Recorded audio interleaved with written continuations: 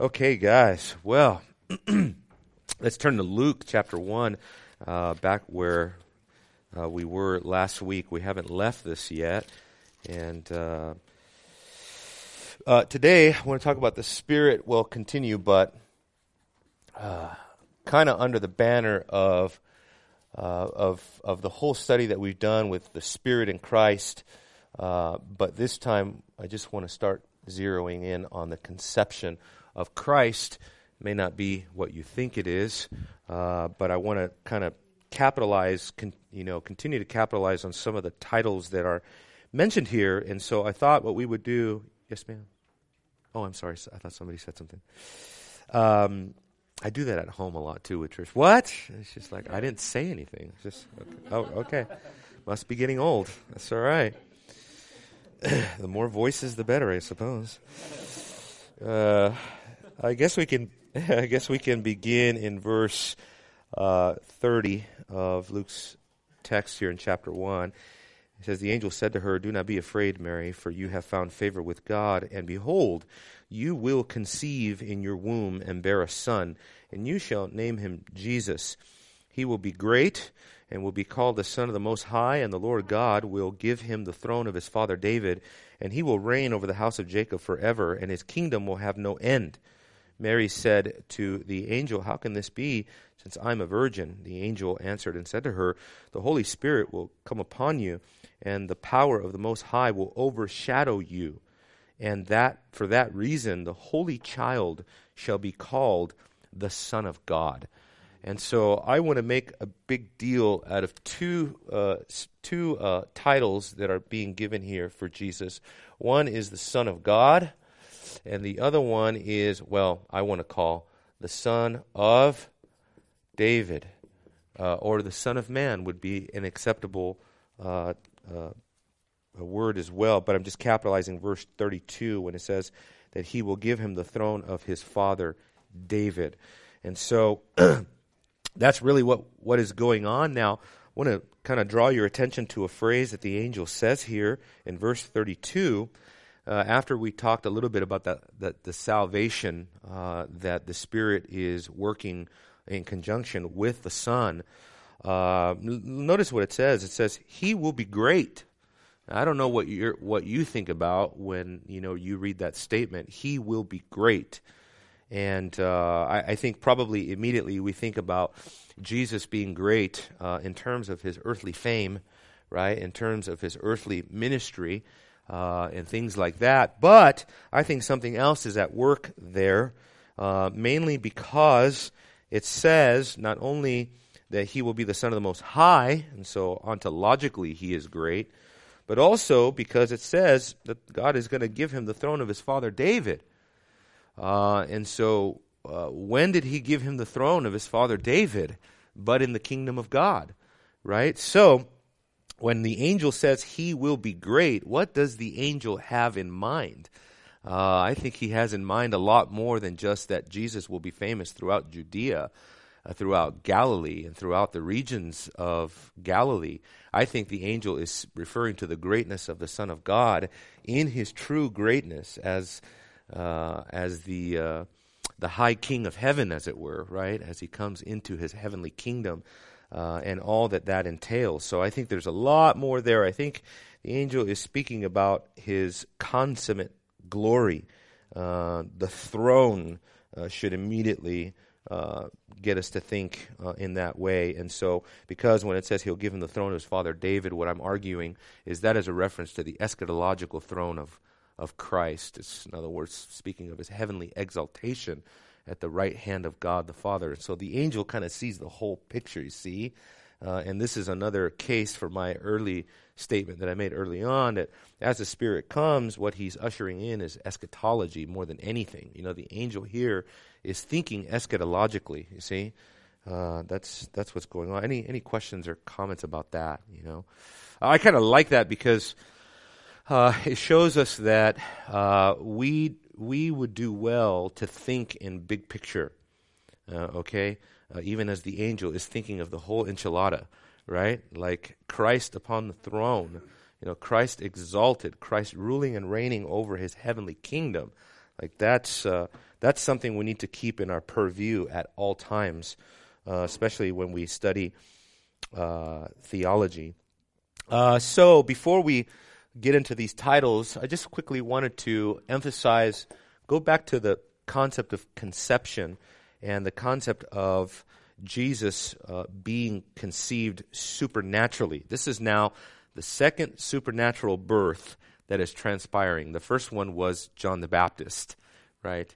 And we made a big deal, you remember, because it talks over and over about, how John the Baptist is going to come in the spirit of Elijah and all of this, right? And so his birth is prophetic, supernatural in that way. All sorts of supernatural things going on there. And then, if you jump down here in Luke, you remember I made the connection in verse 37, for nothing will be impossible with God, that was an echo going back to Genesis. Where's that at? Genesis 18, where the angel of the Lord, right, interacting with Abraham and Sarah after they laughed, right, he says, what is too difficult for God, right? And so this is echoing back to that in a sense.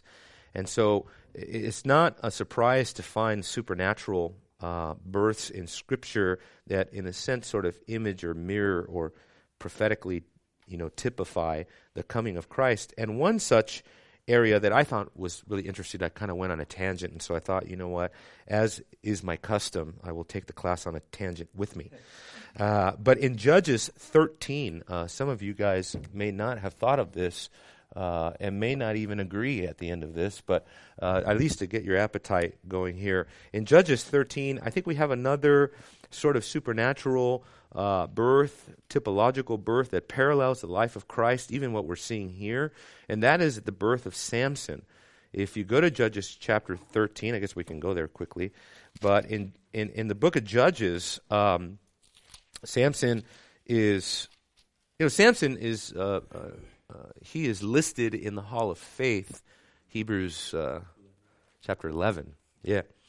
And we have a hard time wrapping our brain around that because, Samson was, sensual, and he was, immoral, and, he did all these things, and he was prideful, and, all this stuff. Nevertheless, the way he died seems to exhibit faith, that he had faith in God, that God would give him strength to destroy his enemies. But if you look at chapter 13, the reason I started thinking in these Christological ways is because of the way that this happens. Again, this is a birth that begins with an angelic theophany, much like Christ's. And it says, now the sons of Israel again did evil in the sight of the Lord, so that the Lord gave them into the hands of the Philistines for 40 years. Wow. There was a certain man, Zorah, the family of the Danites, or the tribe of Dan, whose name was Manoah, and his wife was barren. Sound like a familiar story? And had borne no children. Then the Malach Yahweh, the angel of the Lord, appeared to the woman and said to her, behold, now you are barren and have borne no children, but you shall conceive and give birth to a son.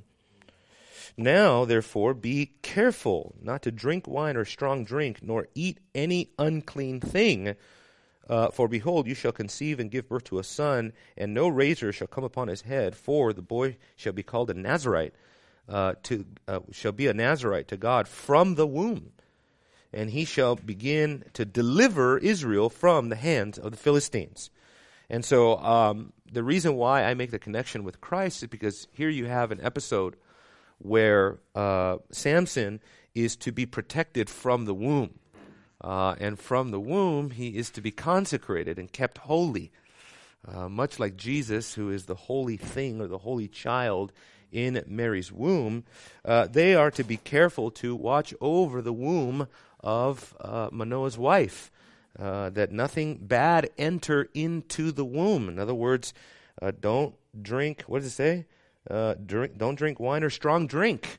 So in other words, nothing that would jeopardize the womb of this woman is to enter into this woman. You see, to keep this child from being harmed in any way. So I have a series of things here. Samson was born for the purpose of redemption. Even as we read there at verse 5 at the end, he says, he shall begin to deliver Israel from the Philistines. And so deliverance from the Philistines in Scripture is constantly sort of prophetic. It is typological of how God's people will be delivered from their enemies, and that's ultimately something that Jesus Christ did for us. Throughout his life, Samson was marked and characterized by the Spirit, for example, to do miracles or feats of extraordinary strength. We all know the stories, right? He rips a lion apart, right? He does all these things. He kills how many people with a donkey's jawbone, all this stuff. And so that shows that the Spirit had come upon him for miraculous signs. I would say what we have in Samson is almost like what we have in Christ, with the miracles of Christ. What are they? They are signs of the age to come that are breaking into this world, you see? And so Samson, too, is kind of like he is the Spirit-empowered messenger of God, emissary of God, who is given the Spirit in the supernatural fashion, certainly. And so I think that's what's going on here. He said, also he is led by the Spirit. He grew in favor with God, even as Christ did. Likewise, like Christ, Samson became a sport of his enemies. That's true, right? I mean, just like Samson, Jesus was mocked and ridiculed by his enemies. The Spirit of God came upon Samson for the destruction of God's enemies. And what's the purpose? Is it just to have a fun, kid story, a Sunday school story? You know what I mean? Like, Eden already knows the story of Samson, how he, broke down the pillars and the house fell and killed a bunch of people. Great stories for little kids, But is that what it's all about? It's just for Sunday school tales? No. What do you think? What do you think Samson killing the Philistines is all about? Deliverance from Israel. And so that Israel's delivered, and what's the point? Yeah. Oh, very good. Very good. I like that because it gets us thinking ahead, right? And so the way that I like to phrase it is that, where's it at? Samson, the Spirit came upon Samson for the destruction of God's enemies and, therefore, for the advancement of God's kingdom interests. So in other words, everything is in order to protect the kingdom of God, you see? And so typologically, that's exactly what we find in Christ. Also, though, however, we have to understand, always remember when you're thinking about typology, there's two ways that typology works, right? Similarity and contrast, right? So that's the way typology works, right? Contrast is, a lot of times, it's a principle of the lesser to the greater. And so you have Jesus saying this all the time about himself, right? Somebody greater than, Solomon is here. Something greater than the temple is here. Somebody greater than the prophets is here. Somebody greater than Jonah is here, right? So there's a limit to which the typology functions, okay? Jesus is not just another Adam. He's greater than Adam. Jesus is not just another David. He is greater than David, you see? So they're similar, right? Samson is similar to Jesus in a sense, right? But there's also a contrast. What's the big one? What's the big distinction between Samson and Jesus? Yeah, that's right. Jesus never sinned. Jesus was perfectly obedient. He never gave in to temptation. He passed temptation. He passed probation. So how does the story of Samson end?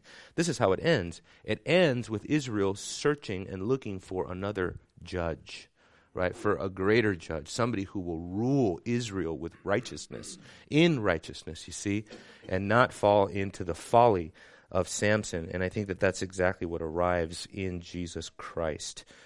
So I think, in other words, the gospel narratives are all connected back to stories like this, just to show us, to prepare us, really, the Old Testament preparing us for the birth of Christ, that it is another theophanic episode in the history of redemption, only now we have the arrival not just of a judge, not just of a human king, not just of a child of promise, I'm thinking of Isaac, like that, but now we have the arrival of the Son of God and of the Son of David. Yeah.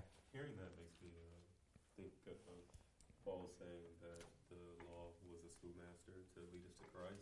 Uh-huh. And would it be safe to say that just like Samson and other stories that are types that point to a greater fulfillment in the future? that being Christ, would also be in a sense like schoolmasters that are teaching us to how us look for Christ or Well, what the future holds.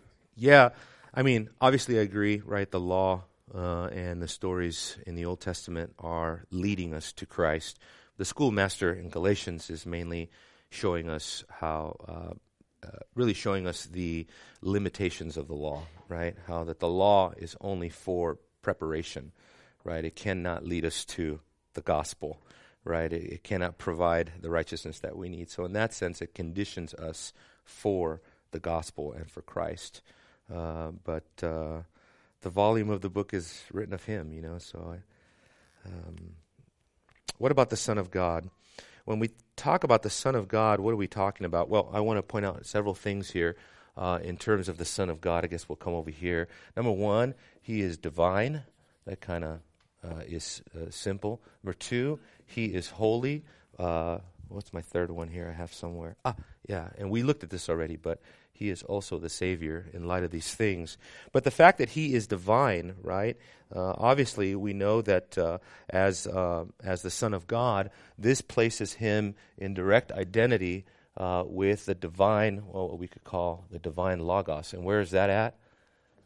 Yeah, John chapter 1, verses 1 through 4, right? And any other places that speak of the deity of the Son of God? Yeah, Colossians chapter 1. Let's say 15 through 17. All kinds of different places that really stress the deity, the divinity of the Son of God. So this is very important because this puts us back into contact with God's original purpose, God's original plan. Everything that he purposed for Jesus Christ is on the basis of the fact that he is the Son of God. And so like you have in the book of Hebrews, right, that the Son of God is the climax of all revelation, and the Son of God is the pattern of Melchizedek, and the Son of God, right, is the one who ascended to the right hand of the Father. And so that just puts us right back in that whole thing. And also what it does is it shows us that Jesus was also the member, and because he is divine, he's also part of the divine council. So turn with me in your Bibles to John chapter 17, right? John chapter 17. So the one who has come on covenantal mission is the one who participated in covenantal counsel with God. That's really important. And here is a text you guys really know already. But it says, Jesus spoke these things, and lifting up his eyes to heaven, he said, Father, the hour has come. Glorify your Son, that the Son may glorify you, even as you have gave him authority over all flesh. So the Son of God is the one who has all authority. He says, to all whom you have given him, he may give eternal life. This is eternal life, that they may know you, the only true God, and Jesus Christ, whom you have sent. Oh boy, that's a lot right there, But eternal life is something that people get confused. Eternal life, to some people, is only something that happens in the future, like maybe when you die. But we know that eternal life is something that is already not yet, right? It's something that we inherit upon being born again. We enter into eternal life. Consequently, eternal life is the highest quality of life that a person can have, is eternal life. And then, of course, that ushers us into the experience of eternal life in heaven. And then he says that this is eternal life, that you may know the only true God and Jesus Christ whom you have sent. And so, according to this, eternal life is comprised of a knowledge of God, of a saving knowledge of God. We could even say a covenantal knowledge of God. That is what it means to have eternal life. He says, I glorified you on earth. Well, what does that mean? Well, I think it's explained by the appositional statement that follows next. Apposition meaning same thing. Having accomplished the work which you gave me to do. That's why that's important. And that's why the Son of God language is important, is because the Spirit, as he conceives Christ, right, what is he doing? He's bringing into the world the Son of God, who is the divine word, the divine Logos. Of course, we know all of that. But he's also the one who was sent on this mission. by the Father. And so again, that kind of leads us back to, you guys will really get this by the time we're done here, but the covenant of redemption. Remember? No, that's not right. My wife always tells me, write slow. No one's in a rush. Except for me. Yeah, that leads us back to the covenant of redemption. It's like that intra-Trinitarian covenant whereupon it was decided that Jesus, well, later Jesus, but the Son, the divine Logos, would come into the world for this purpose. That's what Jesus is talking about here when he says, I have accomplished the work that which you have given me to do. And so when did he give him the work to do it? Well, long before he came. That's the point. He says, so now, Father, glorify me together with yourself, with the glory which I had with you before the world was. So who is being conceived in the womb of Mary? The one who comes from the realm of glory. You see? And that's why the Spirit of glory, or the glory Spirit, is attending to him. Because he's bringing him from the realm of glory into the realm of sin. And in order to bring him into the realm of sin, he has to protect him. He has to overshadow him. Isn't it remarkable that Jesus comes into the world, he comes into a sinful world through a sinner, right? And yet does not become sinful, right? Or even further than that. He comes into a sinful world through a sinful purpose in order to die for that sinner's sin, right? It's just remarkable each way that you look at this. But therefore, what do you guys think? What do you guys think about that? Any questions, comments, statements? Yeah? Through a sinful purpose. Person. Person. Yes, yeah. Mary, Yes. who is a sinner. How do we know that Mary was a sinner? She said that Jesus was her Savior. Yeah, that's good. Yeah, that's right. She needs salvation, right? Perfect people don't need salvation. Yeah. So it's not an immaculate conception, right? It's a sinless conception, and that by the Holy Spirit. And so let's go back to Luke real quick. Luke chapter 1.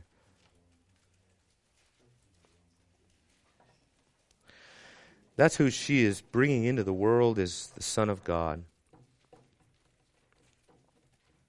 As the Son of God, consequently, he is,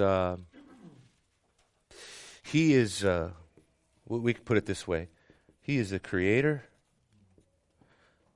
He is, let's see, did I write that down? Oh, yes, of course. You guys know this. He is the Redeemer, right? We know that. And, watch this now. So he is the consummator. I'm sure there's two M's in there, but whatever. He's creator, redeemer, and consummator of the world. That's who's coming into the world in the Son of God, you see? Because when he comes into the world, he comes into the world in order to consummate the ages. And so we have, like, for example, in terms of consummation, Hebrews chapter 9, I think it's verse 26, right? That Christ comes when? At the consummation of the ages. In other words, it is his purpose to wrap it all up, right? And through him, he'll wrap up the entire plan of God, the entire plan of redemption. And because also he is divine, we're not even on holy yet, but because he is divine in terms of the Spirit, what about the Spirit? Well, he is two things. He is the possessor of the Spirit, and he is the dispenser of the Spirit. That's a very important thing. So we looked at the first one quite a bit, that he is the possessor of the Holy Spirit. We saw that all sorts of texts, like what? Like, for example, Isaiah 42, verse 1. Also, Isaiah 66, verses 1 through 3. You have repeatedly, right, Isaiah emphasizing that the Spirit of the Lord will be, what? Upon him, right? So he will have the Spirit. Here, turn to a controversial text before Luke. Go to John 3. Go to John chapter 3. I was racking my brain on this last night. There's an issue in the Greek text here. And John chapter 3, verse 34.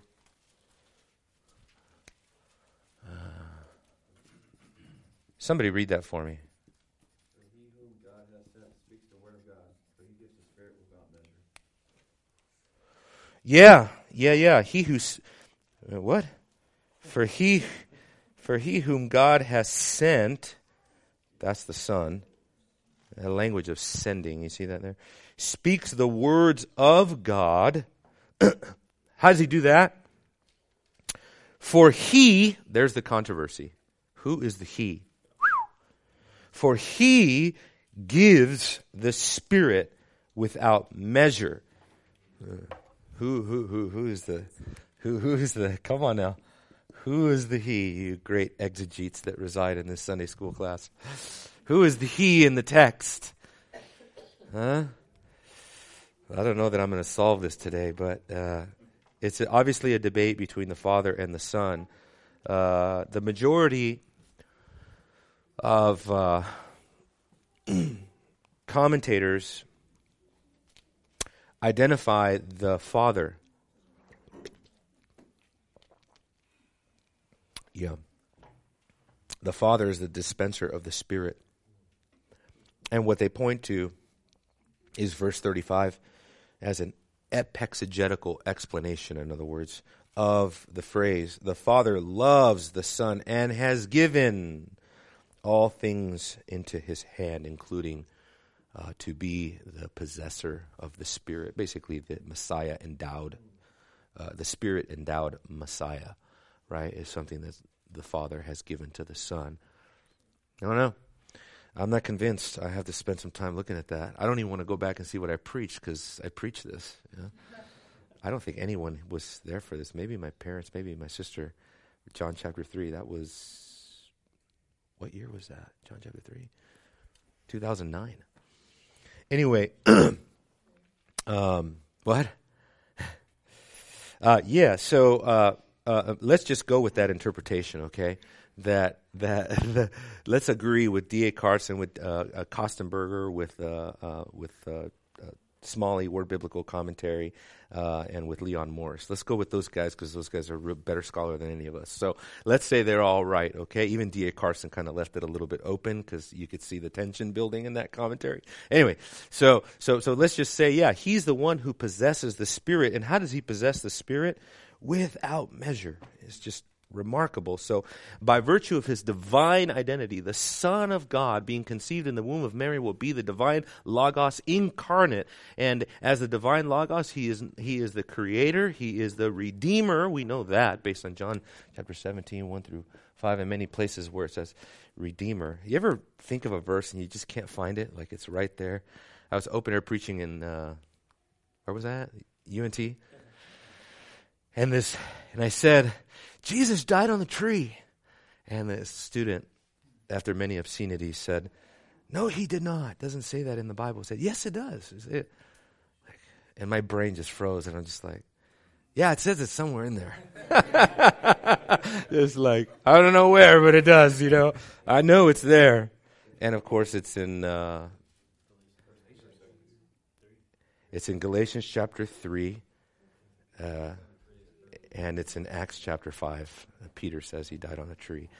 So anyway, but you get that moment where you kind of freeze up, you know, as to where something's at. So you know, creator, redeemer, and he is the consummator of all things. So the Son of God is sent on covenantal mission to bring in the consummation of the ages. That's why he's here, you see. And as the divine Son of God, he is also the possessor and the dispenser of the Spirit. He has the Spirit without measure, and then he also gives the Spirit. So here's another question.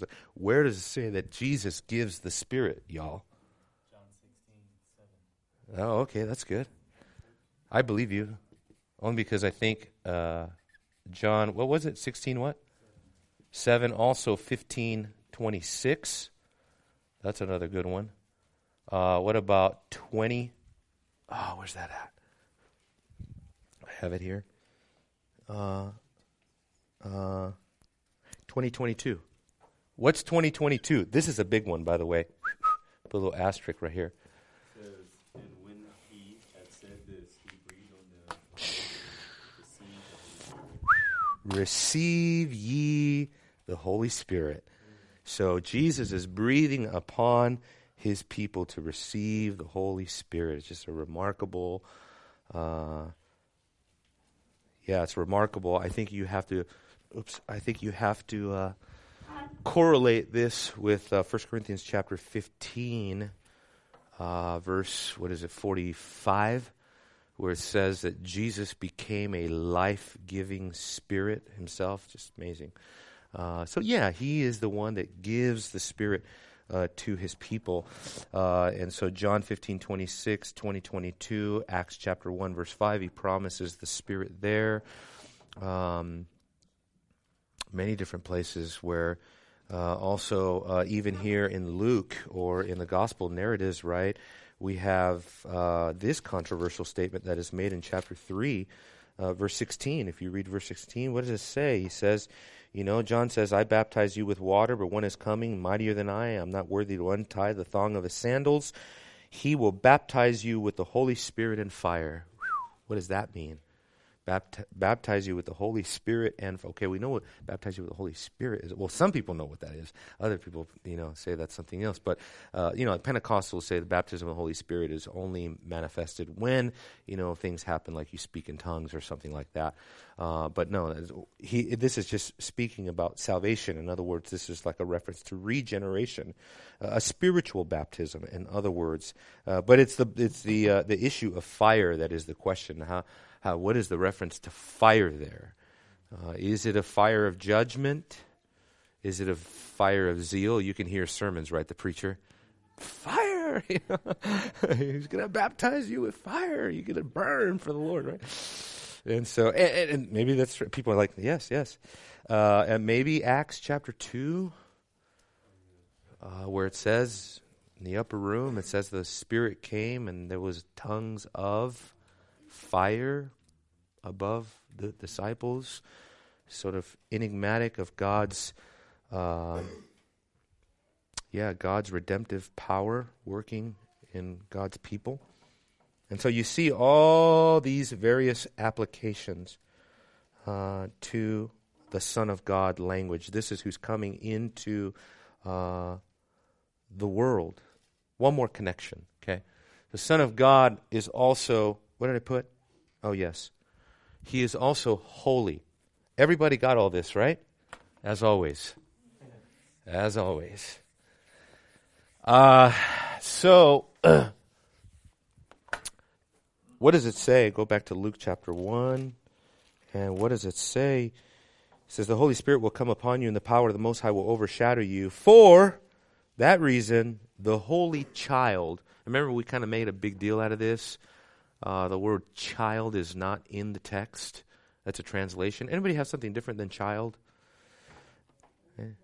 What is it? Is that what your translation says? What translation do you have? God bless the New King James. I knew there was something about that translation. I knew that was my translation for 10 years for a reason.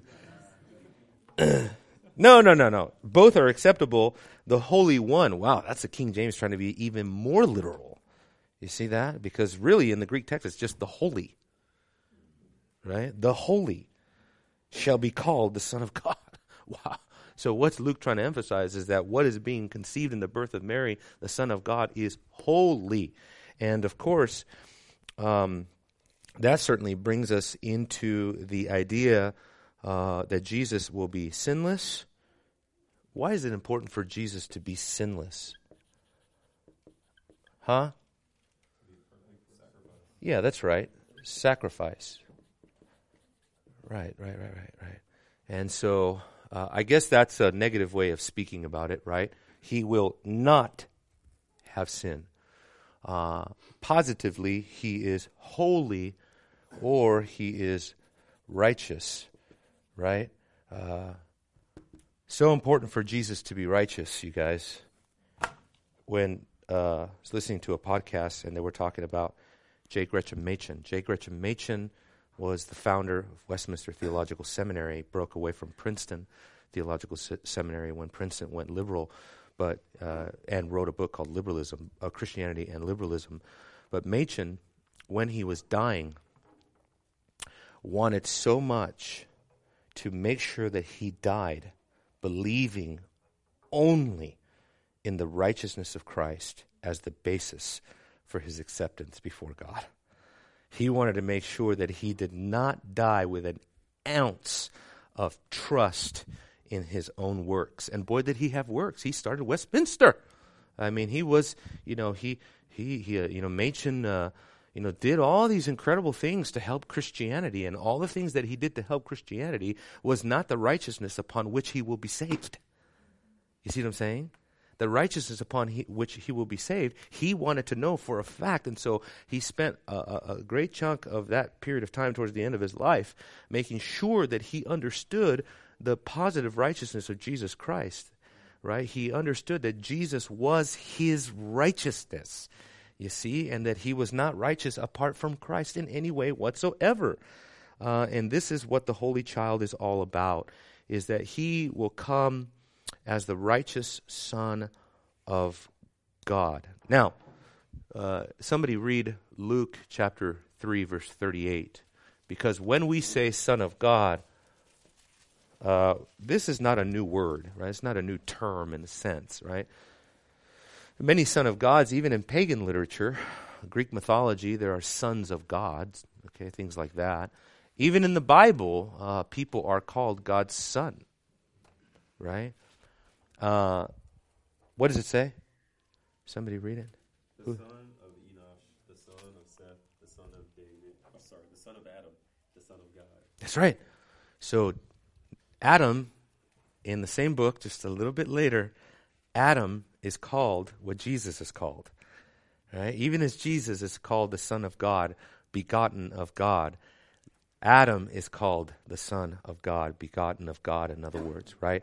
Why is that important? Because, as we know, that part of Jesus' righteousness is the fact that he is connected to Adam. And so the Adamic typology comes to the ground. What is necessary as a result of Adam, the Son of God, and his sin? Another Son of God. So we need the righteous Son of God to come. And so that introduces us to one of my pet peeves of doctrine that I love to talk about. Trish and I, we were up late last night talking about some of these things, and I mean, it was so beautiful.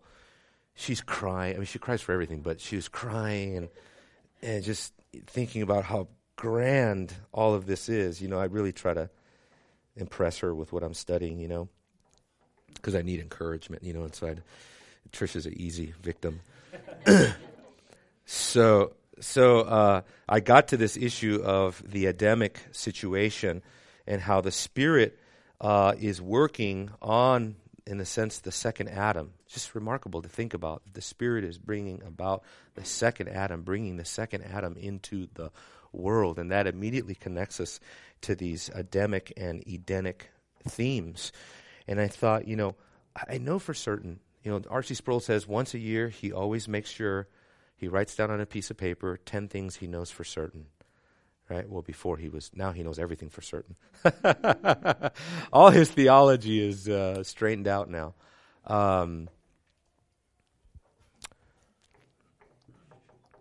I know for certain that the Garden of Eden is the key to the Bible in a major way.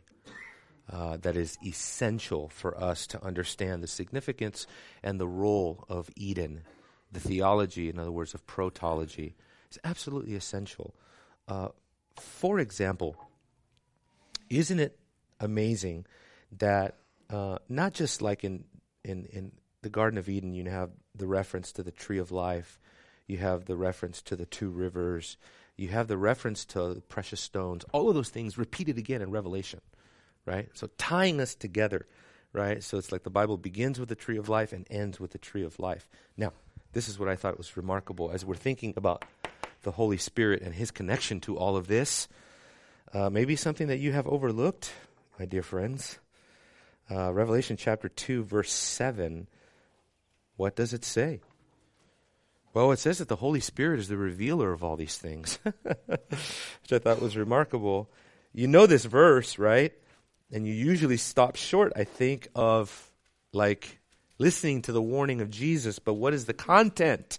What's the content of the warning? He who has an ear, let him hear what the what?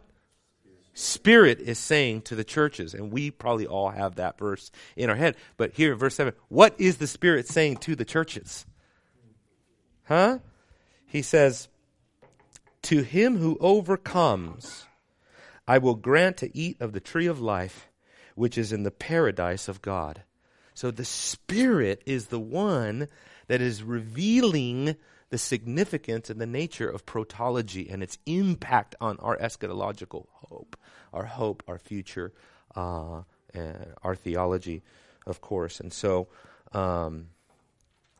any questions about that?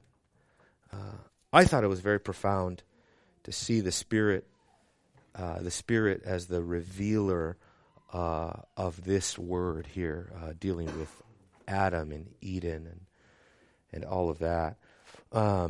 Consequently, it is also the Spirit, Revelation 22:17, it is the Spirit who invites us into heaven, which I thought was really remarkable, because he's not found very much active in the book of Revelation. But there at the very end of Revelation, what does it say? The Spirit and the bride say, come, and then he says, come and partake of what? Partake of the water of life, right? Freely, without cost, which I think also water of life goes back to themes of the river there in Eden that gives life to everything in God's garden. But this supports the notion that what Adam failed to usher in was an eschatological advancement in the Spirit. It is precisely this glory Spirit advancement that the last Adam procures for the elect. That's right. And so what's going on here is that by the Spirit, the Son of God, the last great Son of God, is coming into the world for what purpose? In order to accomplish what Adam failed to do, which was what? To give his people the Spirit, to usher them into the Spirit, and to advance them in the Spirit into the kingdom of God. That's what's going on. Let me give you one text on this. Ephesians chapter 2. And you guys, do me a favor, do some study on this. Look into this yourself, because we don't have time here. Remember, I told you several Sunday schools ago, and this is true too, especially here, as we get to the Son of David, which you know I'm not going to get to today. But when we get to this, one of the things that the Messiah is that he is the temple builder, okay? Zechariah, for example, chapter 6, verses 12 through 13, that would be a perfect place where you can go and look at that, right? The branch, the Messiah, the Messianic branch, he will branch out, and what will he do? He will build the temple of the Lord. What temple is he talking about? Not an architectural temple. He is speaking of a spiritual dynamic, a spiritual body or a spiritual temple to God. That's what he's doing. And you can see this, for example, here in Ephesians. He says, so then you are no longer, verse 19, Ephesians 2:19. You are no longer strangers and aliens, your fellow citizens with the saints, and are of God's household, having been built on the foundation of the apostles and prophets, Christ Jesus himself, the cornerstone, in whom the whole building, and so now all of a sudden we're all a building all together, being fitted together, is growing into a holy what? A holy temple in the Lord, in whom you also are being built together into a dwelling of God in the Spirit. Isn't that remarkable? So by virtue of I don't have time to exegete that, but because see, if you wanted to study this further, you have to determine what it means, what that prepositional phrase means there when it says, built together into a dwelling of God in the Spirit. And so what is that? What does that in the Spirit refer to? Yeah. Any questions, observations? Let me read this to you and then we'll close.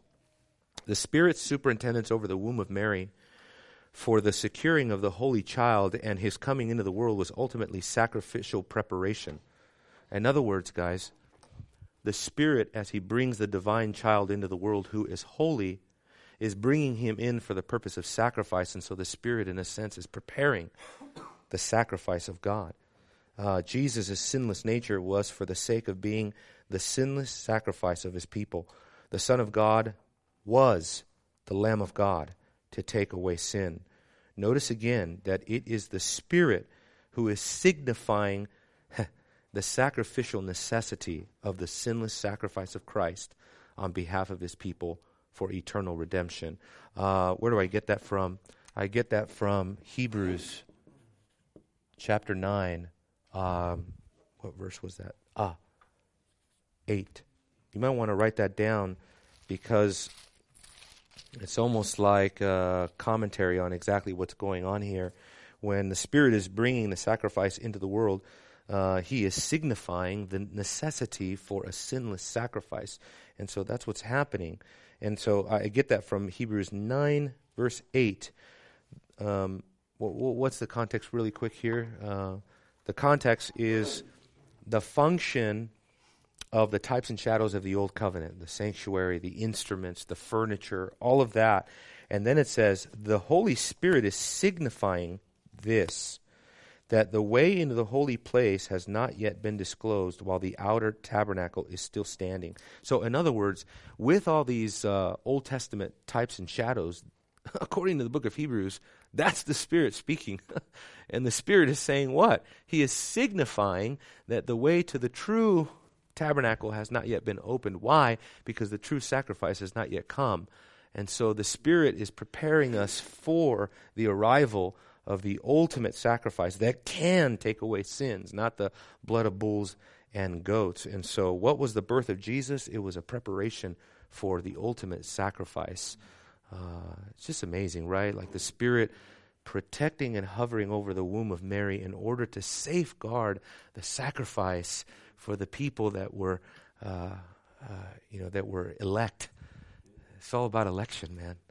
You can't get away from it. Like that's why the Son and the Spirit and the Father do everything that they do, is because they have by oath and by covenant bound themselves to the commitment of saving the elect people for the kingdom of God, right? It's not haphazard, right? I don't know what it was. I mean, I think when I first became a Christian, I was just born again Arminian, I guess. I was just immediately Arminian in my thinking, you know what I mean? And so I thought, I just hope a lot of people get saved, you know what I mean? Because it's almost like an open-ended thing. Like, we don't know what's going to happen here, like, who's God going to save, Can he save, that type of thing. It's like, no, it's like God has already decreed and elect people, and that's hard. I talked about this at UNT. I tell you what, man, students want to know about election and sovereignty. No one is talking to them about it, Somebody said, "Do you believe in free will?" I said, "No." And the whole place just erupted. You guys saw, we got it on video. Everybody just exploded.